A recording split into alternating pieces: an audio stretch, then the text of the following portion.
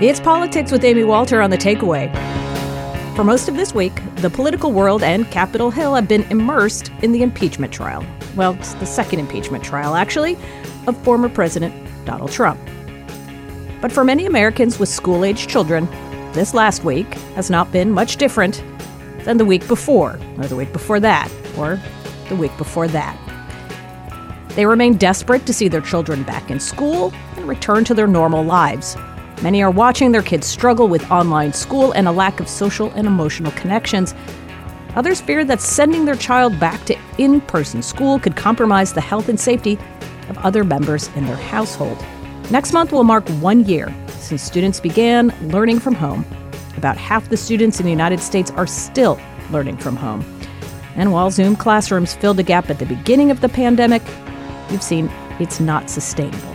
And you told us about this. I have a very, very depressed child. The results have been catastrophic from an emotional standpoint as well as from a learning perspective. My kid can engage in class. The moment classes end, my child cannot manage to do anything. The mediated socialization has been a big problem for my kids. Lack of friends. They're all under 11, but seem to be experiencing a kind of depression I didn't know until I was in my 20s. So the effects will be long-lasting. We're denying our children so many opportunities with the remote learning and not finding a way to get our children back into the classroom with face-to-face time with teachers. Another reason for the increased attention to the issue of education is the fact that we have a new president. A president who on the campaign trail and in his first days in office made reopening schools a top priority. It should be a national priority to get our kids back into school and keep them in school. If states and cities put strong public health measures in place that we all follow, then my team will work to see that a majority of our schools can be open by the end of my first 100 days. But less than a month into his new job, Joe Biden is learning just how hard getting teachers and students safely back into the classroom really is. And so is his press secretary, Jen Psaki. Could you help us understand what the White House is or what the president's definition of open schools is? Sure. His goal that he set is to have the majority of schools, so more than 50%, open by day 100 of his presidency. And that means some teaching in classrooms. So at least 1 day a week. Hopefully it's more. By the end of the week, she changed her tune. The president will not rest until every school is open 5 days a week. That is our goal. That is what we want to achieve. Joining me to discuss President Biden's plan to return students to the classroom and what teachers, unions, and families think of returning is Marguerite Rosa, research professor at Georgetown University and director of the Edunomics Lab, and Dana Goldstein, national reporter at the New York Times covering education. Well, if the 100-day pledge is as watered down as the press secretary made it seem this week, it's already been achieved. I mean, the majority of the nation's schools are at least partially and open for some kids on some days for some number of hours. So that's not an ambitious goal because it's happened already. But I think when parents and educators heard President Biden in his inaugural address and the days after coming into office say that he wanted K through 8 schools open within 100 days, I think the hope was for something much more aggressive, something that looked a lot more like regular school for those kindergarten through 8th grade students. That is still extremely difficult to achieve in those parts of the nation where schools remain shut down. And those are generally schools in more politically liberal places in cities and suburbs with large populations and where teachers' unions are powerful. Right. I mean, Marguerite, that's the thing. It's not that President Biden, we don't know what their intent was when they said 100 days and schools being open. But what we heard was, as Dana pointed out, that meant that kids were literally all kids were going to be in those classrooms. So do you think that they really thought they could make this happen? And as they've gotten into it, what they are recognizing is we have fewer levers than we thought we did to get this to work. That's right. I think the idea that the federal government controls schools was a bit of a mistake. It doesn't actually fund the basis of schools, but even, I think there was optimism that providing more money would be a sufficient lure to overcome the barriers and reopen schools, but the barriers weren't, for the most part, about money. So even with the promise of potentially much more aid coming their way, many of the schools, and especially these big cities, aren't negotiating. Right. That's what I want to get at this point of the sort of carrot approach to this. It seems to be, we can use money to make this happen. So first, Marguerite, can you get into how much money has actually been that the federal government has appropriated? How has that been distributed thus far? How much of it has actually gone into schools, and for what kinds of things?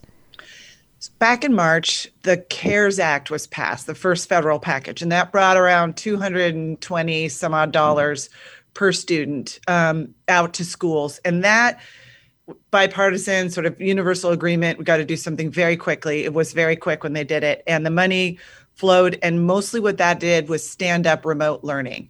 So the idea, kids got to be home for a while. We got to get laptops out there, digital devices, do some professional development for teachers to help them teach from home. And that's pretty much what the first chunk of money was used for, a little bit for students with disabilities and social emotional learning, but really the remote learning was the main thing.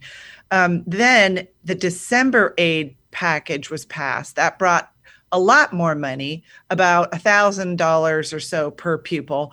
That's very flexible. It can be used for really just about anything. And most of that money has not reached districts yet. For those who are open already, many of them are thinking about using it to remediate students who are behind, so with summer school or tutoring. But for those who are still in remote model, they're thinking about trying to use it to open schools. Do we spend money on COVID testing or hazard pay, or do we pay for more aids to try to open? Or they're just not thinking about using it yet at all. There's a long window for which it could be spent.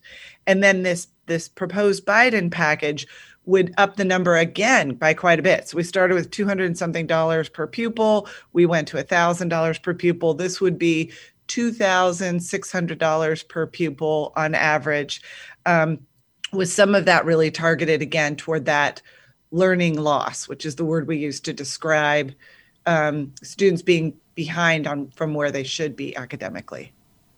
Right, because I think we had this idea, or maybe it was just me, but had this idea back in April and December as this was going through that, what this meant was each and every school would get this pile of money and then use it to say, okay, we're going to get kids back to school. So that means we're going to have a testing program, and we're going to use it for testing, and we're going to use it for making sure our classes are ventilated.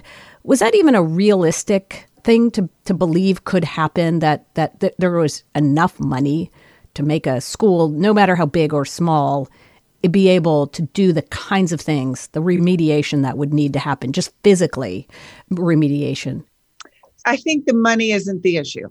And that's sort of surprising to people because the money was sort of dangled out there as the issue, but we're not seeing it. For those places that have opened, many of them are lower spending districts. And it doesn't seem that there is any level of ventilation or COVID testing that will convince some unions to bring their people back. And so I think we've even seen this in California, where the governor said, here's a bunch of money if you reopen. And a lot of the big districts didn't even apply for it, said no thanks. So I'm not sure the carrot in terms of money is working. Dana, you mentioned this too earlier about the schools that are open and the schools that aren't have a lot to do with where they're physically located as well, right? Whether they are in cities or whether they're in small town rural areas, or Trump versus Biden, if you want to look at it that way. What are you seeing? Yeah, I mean, politics is, I would say, one of the biggest predictors. We just consistently see that in liberal areas where teachers' unions are powerful, where they have collective bargaining rights, this has allowed them to have essentially a veto power at times over whether schools will be open, to be able to make demands and in some places, changes to ventilation have led to deals that have reopened schools. For example, in Boston, where the public schools agreed to surveillance testing for the virus and to putting things like air purifiers in every classroom and central office, these types of specific negotiations did lead to a reopening, which began last week and will be continuing over the next few weeks. And we'll have, in fact, even high school students back in the classroom by April 1st in that district. So it's not that there's no roadmap to achieving common ground here with teachers' unions, but it is very difficult. Some locals, and remember there's thousands of teacher union locals across the country, but some locals are really holding out for teacher vaccination. And given the sort of sluggish rollout and the fact that even in places where teachers are eligible currently for the vaccine, they don't always have an easy way to access it because there's not enough doses. This demand will definitely slow reopenings. You know, we're expecting guidance from the CDC really any minute now that will say that if other mitigation strategies are in place, teacher vaccination is not a precondition for safe schools during the pandemic. So that may help move along some of these sort of entrenched battles at the local level. But if the carrots, as Marguerite pointed out, that the money isn't necessarily the problem, what about the idea of using penalties, right? Using sticks instead of carrots? Have we seen that thus far, and has it worked? Yeah, I mean, President Trump threatened to do that and did not follow through. And I really don't think that this president, who is a labor ally, will do that. We don't see any indication that that is the plan of the Biden administration. And it would be very surprising if this Democratic administration chose to withhold federal dollars from districts that are closed. I don't think they will do that. But we have seen some governors do that. Yeah. And I think early on, that was part of what motivated districts in Texas and other states to open earlier, was the concern that there was one policy that held districts harmless for enrollment loss up to a certain date.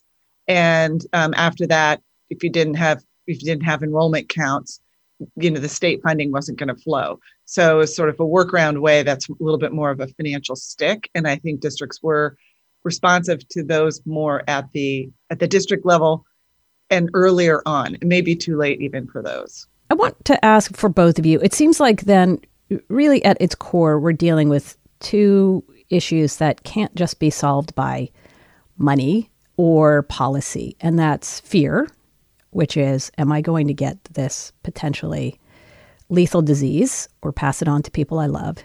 And also the question of and inequities about who gets sick and how likely it is that those people have access to healthcare.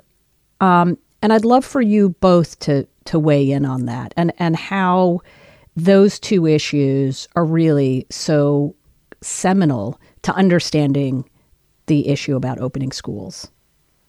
Yeah, I mean, I think you're right that fear and anxiety is a major factor in these questions about whether teachers are going to be comfortable going back to the classroom, and also, equally importantly, whether parents are comfortable sending their children back. The fact of the matter is, in many places like New York, Washington, D.C., Chicago, where schools have reopened after a time of closures, the majority of parents offered in-person learning slots have declined them. And we still need to do more research and reporting on why parents are making those decisions. I think for a certain number of them, it's because they do have fear of their children bringing home the virus, especially in communities that have been harder hit. Lower income communities, communities of color, immigrant communities where people are more likely to live in intergenerational households. And there's a concern that, the more people that are out in the world, including students, can bring it home and infect grandma or grandpa. It's a very real fear that people have. There's also some evidence beginning to come into view that some parents decline these spaces in schools because these hybrid schedules where you're only in school a couple days a week are just really complicated from a logistics and childcare perspective. In terms of the fears that teachers have, there is a lot of reassuring research that masking is the single most powerful way to prevent the transmission of COVID in schools. So even if someone shows up to a school, if everyone is masking and hand washing and covering their sneezes and coughs the way that they're supposed to, there's a very low likelihood of getting the virus. But saying that the risk is low on aggregate is not the same as saying that I can assure you that you are going to be safe. If you go back and I interviewed a teacher in Chicago whose wife is having chemotherapy right now for breast cancer, and he does not feel ready to take on pretty much any risk that he could contract the virus out in the world and bring it home. And you have to have empathy for that individual person. And I think you really do have to understand that no matter how much data or research you throw at that person, he may still very much feel that he should have the right to work from home right now. And I can understand that. I'll add in the other factor, which I think is trust. And we saw early on that the larger districts were struggling convincing people to come back. And then it sort of rolled up to the state to intervene.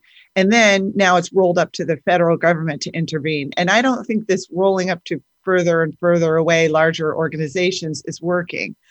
Where we have seen schools open, many of them are smaller districts where principals had a lot of say in the policies that were in place and could turn and reassure their teachers. And I think that trust is going to be important, especially when it comes to this next stage. We've been thinking about what will lure the teachers back. We're going to have to eventually think about what will lure the students back, and they're going to need that trust. And what, as you are looking at this and thinking about getting the students back, what are some of the solutions to that? Where we've seen, it's kind of interesting, there was a piece written about a school opening in Baltimore, and many students were at home still learning remote. They could see on the video that some students were in school, and the visual of the students on the screen at school doing fine was persuasive for families. So they may just have to see it in action. And that's why, in some ways, this is very hard to both teach students in person and teach them remote. But that may be the sort of reassurance, like, what does this mean in my classroom, in my school? And am I comfortable with that? So I've also heard of principals talking to individual families. Their families have questions, they want them answered, and they want to know there's so many unknowns that they can adjust, and those are the people going to look out for them versus hearing it from your governor or your president, who may not have any influence over your very localized situation.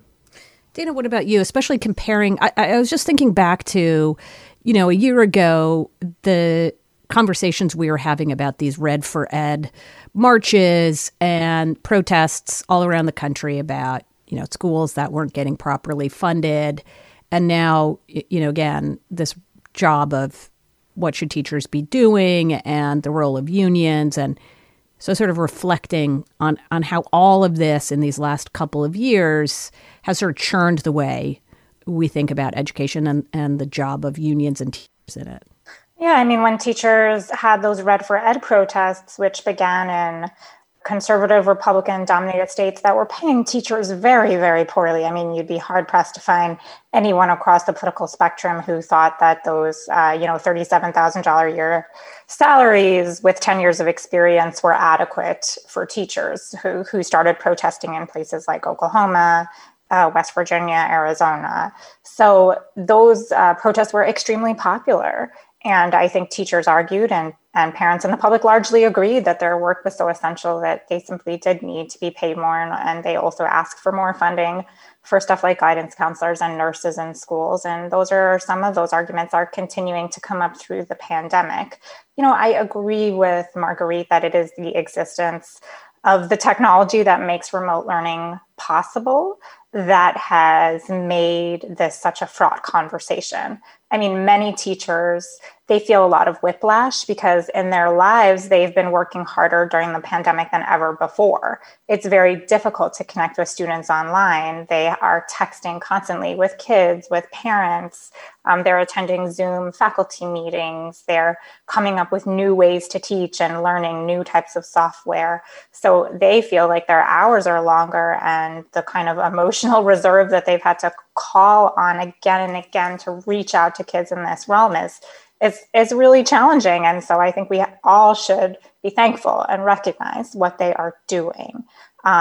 So I think that the idea that this just simply isn't working for many kids and is a failed experiment in remote learning, that's going to rub a lot of teachers the wrong way because they are trying so hard. But I do think we have to say that we have some evidence now on student learning, mental health, emotional health during the pandemic.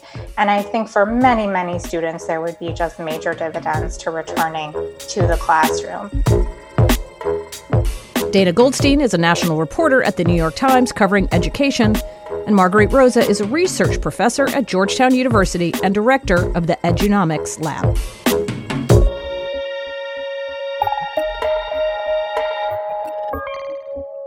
As more schools reopen to in-person learning, a trend is emerging around who is choosing to go back. According to a Washington Post Schar School survey, Black and Hispanic parents are far less likely than white parents to feel safe sending their children back to school. There are many factors feeding this distrust, like intergenerational trauma caused by a history of discrimination and mistreatment from within these institutions, and the education system with its own racist history and the school-to-prison pipeline is no exception.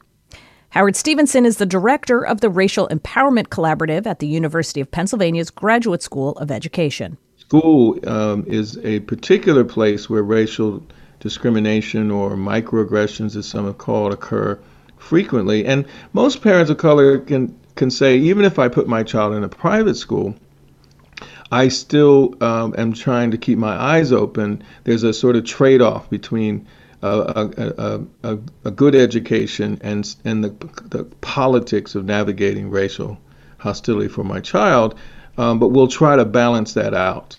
And so even before the pandemic, there was always a level of mistrust, which you could argue was very salient among those parents, but not necessarily in the news world or in the research. And what we've been finding is the pandemic just exacerbated the hypervigilance.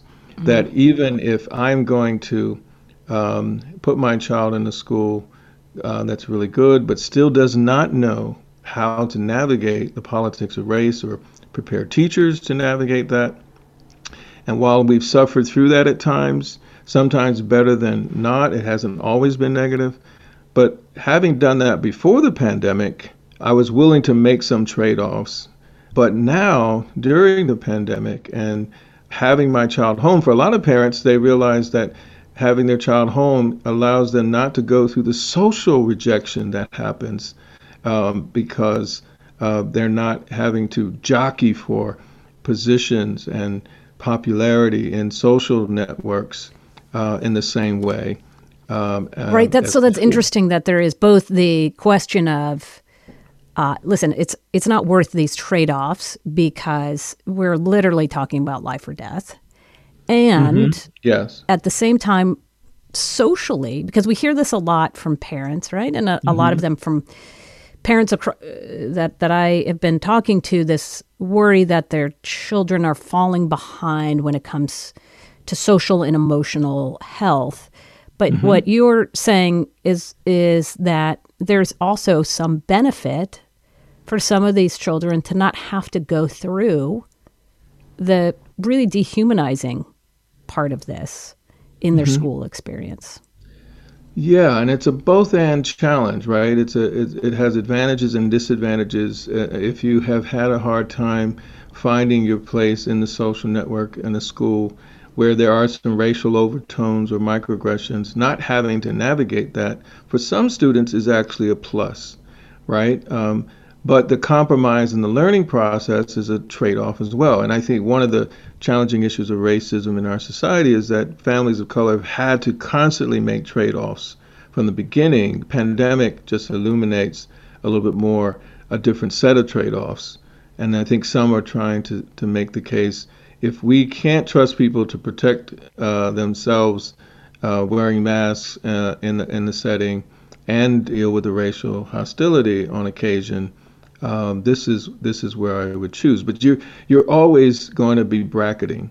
The isolation at home has not always been great. for families of color as well as other families, right? And so there's always a trade-off. Let's talk a little bit about this trust gap and how to lessen it. And as we are watching the CDC and the Biden administration put these policies forward about reopening schools, talk to us a little bit about the kinds of things they can do to get the trust of Black families and teachers and those involved in the schools. Well, I think it's not too dissimilar for how we can get folks to see the vaccine as something positive, and part of that is education, right? But being sort of going out to where people are, right? To what degree can we visit families in ways and explain to them in more detail and answer their questions,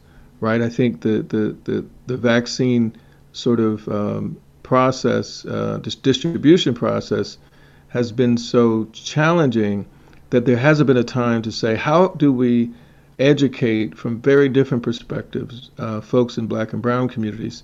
But, a key thing that schools used to do before the pandemic, and still I know somewhat to do, is that if you have a child coming to your classroom for the first time, you go out to the child's home, you introduce yourself to the family, you see the home that the child is in, and that builds trust in ways that is immeasurable. Some schools stopped doing that regardless of the pandemic, but others have done it as part of their policy.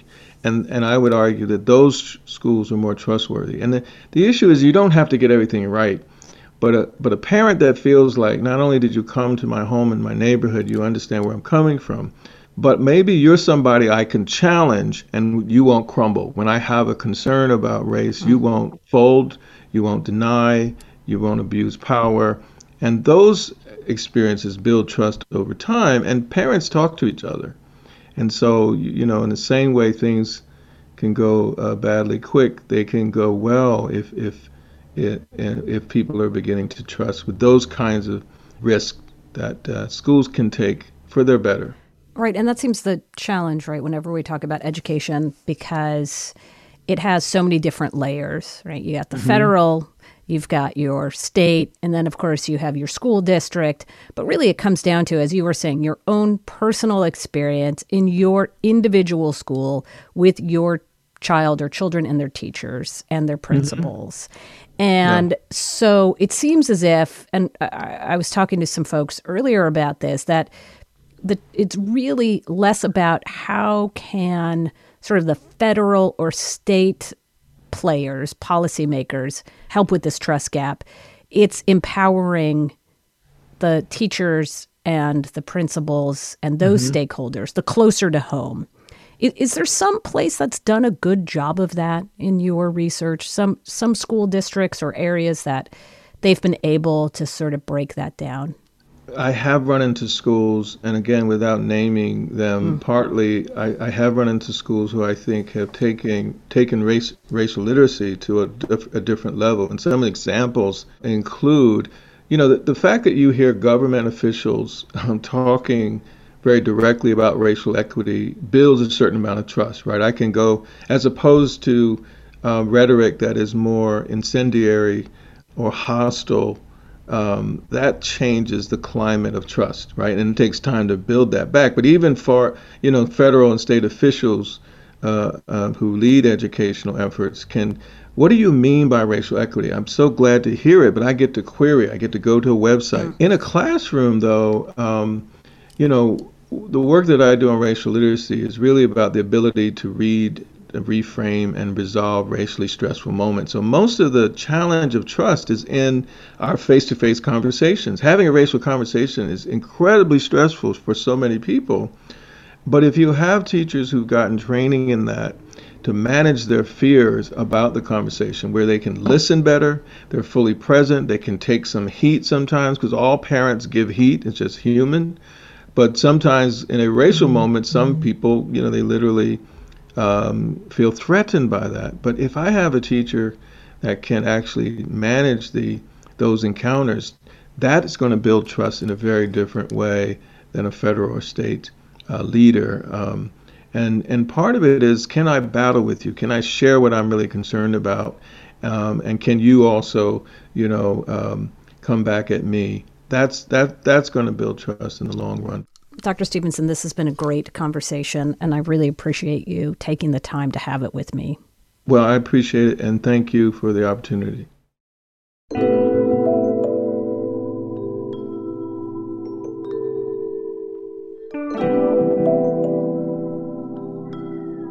It's Politics with Amy Walter on The Takeaway. When we talk about the challenges of reopening schools to in-person learning, we always end up talking about teachers. Those who are willing to go back into the classroom and those who aren't. But it's obviously much more complicated than that.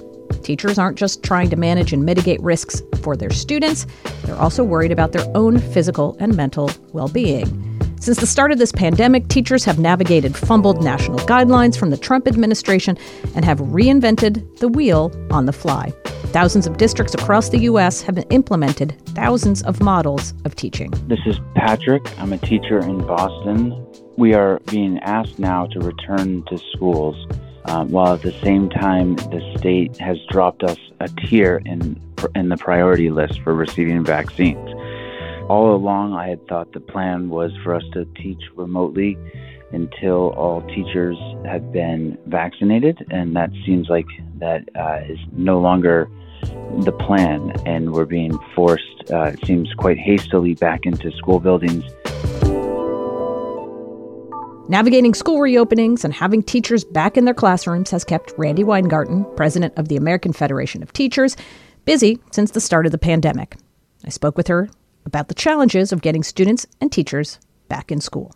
It is very tough to reopen in-person learning in the middle of a pandemic when you haven't had a clear way to fight the disease, when the former president mishandled it so much, when you haven't had the guidance that we asked for or the resources that we knew that we needed. And so you had about 13,000 districts in the last year doing 13,000 different things. But what teachers want, they know that in-person learning is so much better than remote. And what they've asked for, since they're the ones that are taking the entire risk on about, whether to teach in person, they've asked just to be safe. And there's a roadmap to be safe.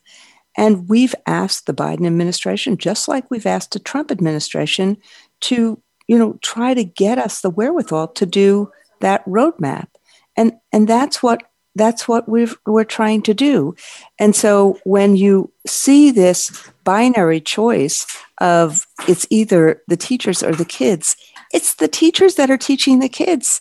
And if someone is too scared to teach, if you're scared that you're going to bring home COVID to your 80-year-old mother that you are taking care of, or to your kids, that's a legitimate concern that needs to be addressed if doing in-school learning is as important as we all believe. Our union has tried to do this since last April. We were the first people to put out a plan, not on whether, but on how. And so that's why I blame the Republicans who did nothing to help us until December, getting us some money so that we could start doing the mitigation strategies, and now turn around and blame the very people who are in school. So for those who say, actually, there's been money sent out from the federal government since March, right? There have been a tranche, there's $4 trillion or so that's gone out the door, a lot of it to schools. Is your argument that it was too late, that it wasn't targeted, that it wasn't for the right things? What's the frustration? So the money that went out the door in December was important and was a good down payment. And I really miss, for example, Lamar Alexander, who really got this. That money was really important because it created a down payment for things like ventilation fixes and the cleaning supplies, the PPE. So the $50 billion that we got in December, sent a message to school districts that they could actually revamp those ventilation systems, and some of them have done it. I give Chicago. I know we've had a lot of consternation about Chicago.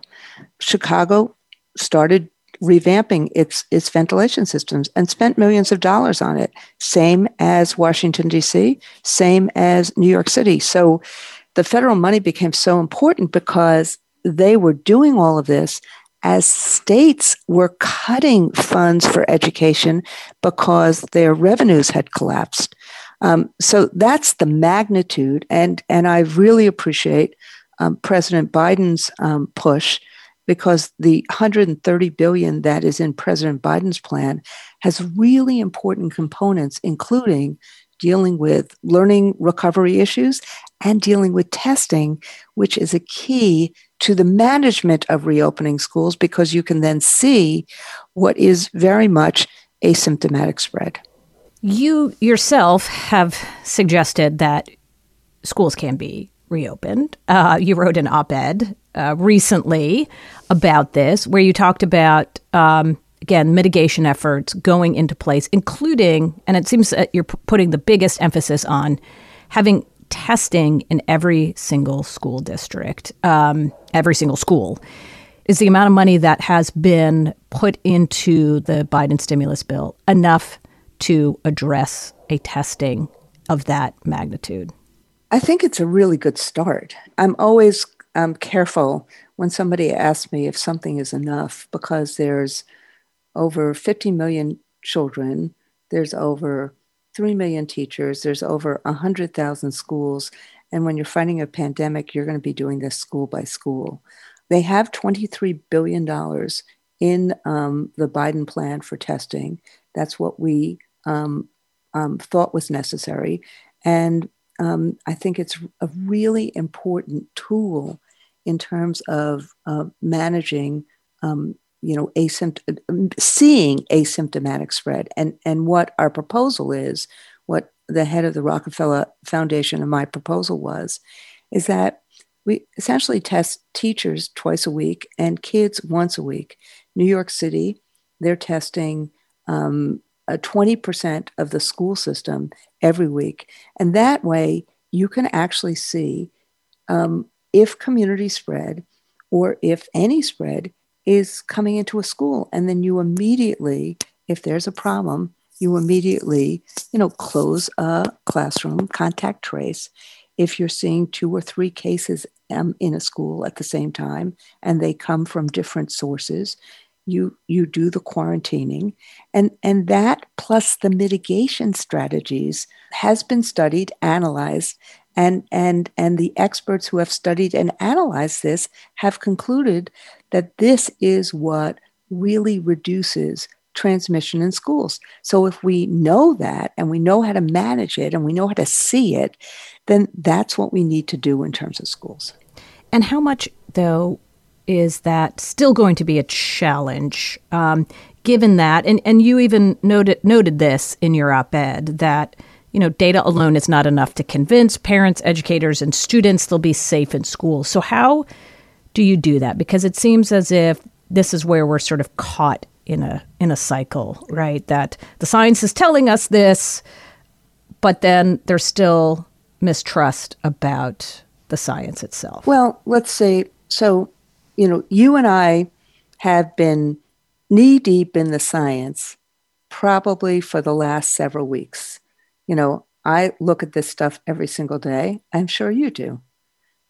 Think about what has happened over the last year in this era of disinformation, misinformation. Something as basic as Joe Biden winning the election has not been believed by a disproportionate number of Republicans, because the Republican standard bearer kept saying it wasn't true over and over again. That same Republican standard bearer, that same president, literally for every day from March through January, whenever he stopped talking, whenever he stopped being on Twitter, had a different story about COVID. So if you're someone who doesn't follow this all the time, if you're someone who has family members who have been sick or who have died, and you have no idea, they have no idea how COVID was transmitted to them, then you're scared. Then you don't quite believe, 3 stories in the last 10 days about this is what the science tells you. So part of our job is to meet fear with facts, but to do it with trusted messengers. We know this when we're talking about vaccine hesitancy. That same fear is existent when we're talking about how do we reopen schools. And so what you're seeing, for example, in Chicago, is that while 60% of white parents wanted their kids to have in-person learning, it was only 30% of Black and brown parents. So the kids who need in-school learning the most are the most skeptical. And we've seen that in polls over and over again. So who's a good trusted messenger then? Because can it really come from Washington or from national leadership? Isn't it about who's closer to home? Exactly right. So that's why part of what's so important here is that if educators believe it's safe and feel safe, and I know feeling is the social science, and the safety metrics are the other science. But if we can flip this switch and we get the safety mitigation, we get this roadmap in that I'm talking about, which is the safety mitigation strategies that CDC will talk about, the testing, prioritizing teachers for vaccination, and then dealing with the fact that we know that the variant is there and what will happen if it comes to our shores. If we do those 4 things, educators who are not at high risk, I believe, will be more confident and comfortable about in-school learning, and they become the most important messengers for kids, just because they're the ones who have been on their screens with kids right now. They're the ones parents are relying on right now to help create that engagement. And so it's a win-win situation if we actually can get everybody aligned in interest. And that's part of the reason why this exploitation of fear that I've seen in the last few weeks is so negative, because the educators, community members, they're going to be the best messengers. And so my union has been doing lots of reopening clinics. Every week we have had either a reopening clinic to talk to our elected leaders about. We've had Dr. Fauci. We've had several other experts on town halls, and we'll continue to do that. We believe part of our job is not just to advocate for what constitutes a safe reopening, but we believe part of our job is education. And so we've taken this on with gusto. Randi Weingarten, thanks so much for taking the time. I appreciate it. Thank you, Amy. Hi, this is Amber from Pittsburgh, Pennsylvania, and my child attends school in a suburb where roughly half the children attend 5-day in-person and the other half are at a cyber academy. She will not be going back to 5-day school until there's a pediatric vaccine. My 6-year-old daughter is struggling reading and math. She is below where she needs to be, and I believe she may need to repeat first grade if she doesn't get some extreme intervention this summer. I plan to get her in with a tutor service to help catch up, but even with that, I know there are emotional and social struggles she has as well. She has no friends to hang out with her age, and most of her time has been spent with her parents, grandparents, and little brother. I feel that the parents are responsible for their children. If it was up to me, I would keep children and teachers at home.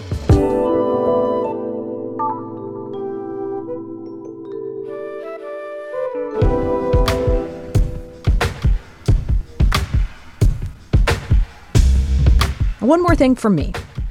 This pandemic has helped to reveal many things about our society that have been able to stay hidden during the normal times.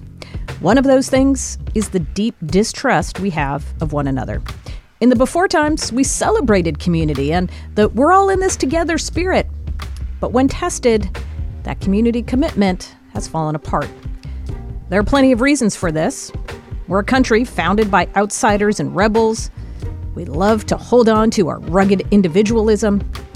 We're also the offspring of enslaved generations of people, Americans who have been abused and lied to and denied our humanity by the institutions that were supposed to protect and promote us. And for the last 4 years, we've had a president who has stoked this distrust, this fear of other, this belief that life is a zero-sum game. If someone is winning, that means you are losing. So it should come as no surprise that educating our children, our most sacred of community covenants, has been reduced to a zero-sum game mentality too. Many teachers don't trust the community. They see their neighbors ignoring mask mandates. They watch people spill in and out of bars and restaurants, seemingly oblivious to the cost it will take on others around them. They hear people around them talking about the disease as a hoax. And plenty of parents don't trust the teachers or their unions. They see other frontline workers, including many who never signed up for working in a pandemic, doing their jobs. Many wonder if teachers are as committed to children as they say they are. And what about the science? Do we need 2 masks or is 1 enough? The vaccines work, but what about these new strains? So we have a choice. We can choose to live in fear and distrust. We can assume that our teachers and our neighbors are selfish. We can disregard the science when it doesn't suit our own experience. Or we can try to build our communities with empathy and compassion and grace. It's not easy, but the more we do it, the more likely we are to rebuild our tattered faith in each other. That's all for us today. Our senior producer is Amber Hall. Patricia Jacob is our associate producer. Polly Irungu is our digital editor. David Gable is our executive assistant. Jay Cowett is our director and sound designer. Vince Fairchild is our board op. Our executive producer is Lee Hill. Thanks so much for listening. It's Politics with Amy Walter on The Takeaway.